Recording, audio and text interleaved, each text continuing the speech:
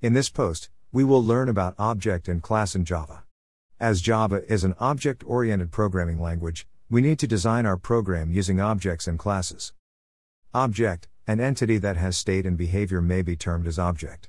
For example, employee has a state with name, age, and department, and behaviors such as working on the assignment. Class, a class is a blueprint/template that defines state and behavior of objects. For example, employee is a class in above example.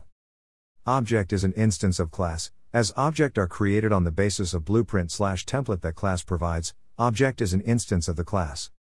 Let's create a simple class. Package.org.arpit.java2 blog. Public class employee. String name.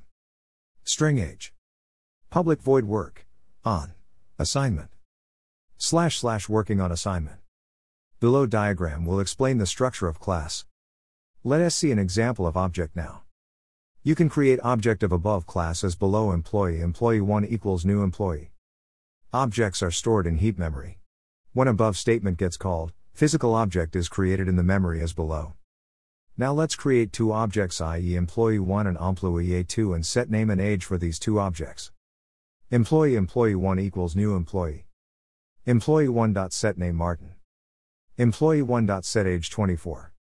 Employee 2 equals new employee. Employee 2.setName John. Employee 2.setAge 20. These two objects will be created in memory as below.